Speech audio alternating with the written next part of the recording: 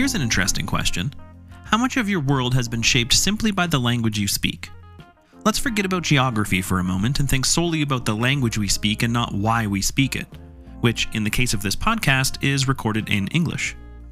Whether written or verbal, our language plays a significant role in how we connect to the world around us.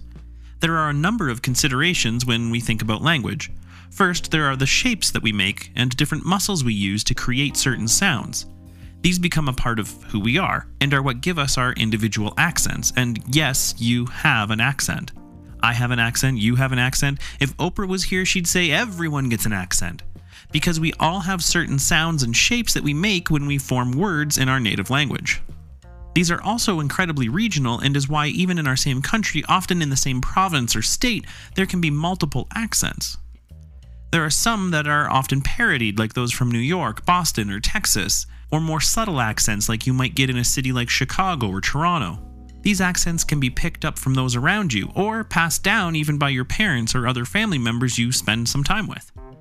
Then, of course, there are accents we hear when we travel. And where we travel, also hear our accent too, by the way. We often identify that someone's first language is French, German, Swedish, Russian, Punjabi, Cantonese, or others just by hearing an accent. If you travel abroad for a long period, or if you move overseas, we will almost always pick up an accent that we never had before simply by being immersed in the environment where this accent is prevalent. It can even be another country where the same language is spoken.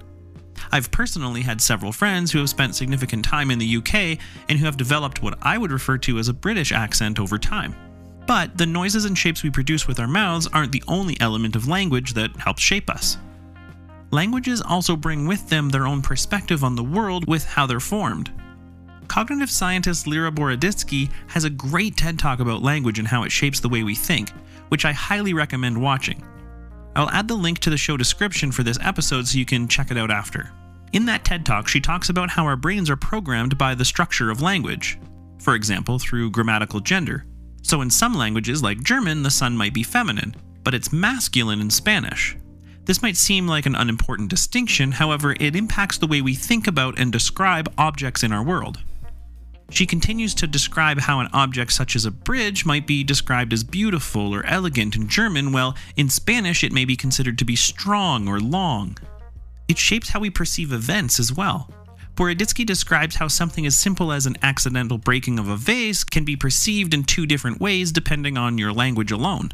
It's fascinating perspective into how language plays a part not only in how we project ourselves outward, but also in how we take in information about the world around us. Of course, the structure and word choice of those around us as we grow up also plays a part in who we are. It's not just the language either. The adage, "it's not what you say, it's how you say it," is partially true, because it's both what we say and how we say it that influences our lives and the lives of those we interact with.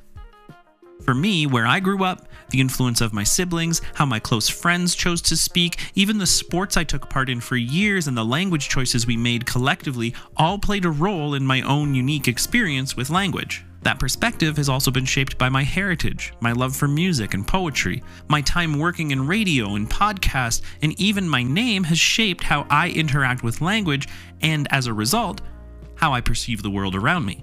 The words we choose can connect to positive or negative emotions. They can convey precisely what we intend, or they can offer an alternative meaning that steers conversation or instruction in an entirely different direction. Communication can be tricky, and the language that shapes who we are makes up only a portion of our overall communication. So how has language shown up in your life? And how might it have shaped who you are today? What about something you'd like to change in how you interact with language?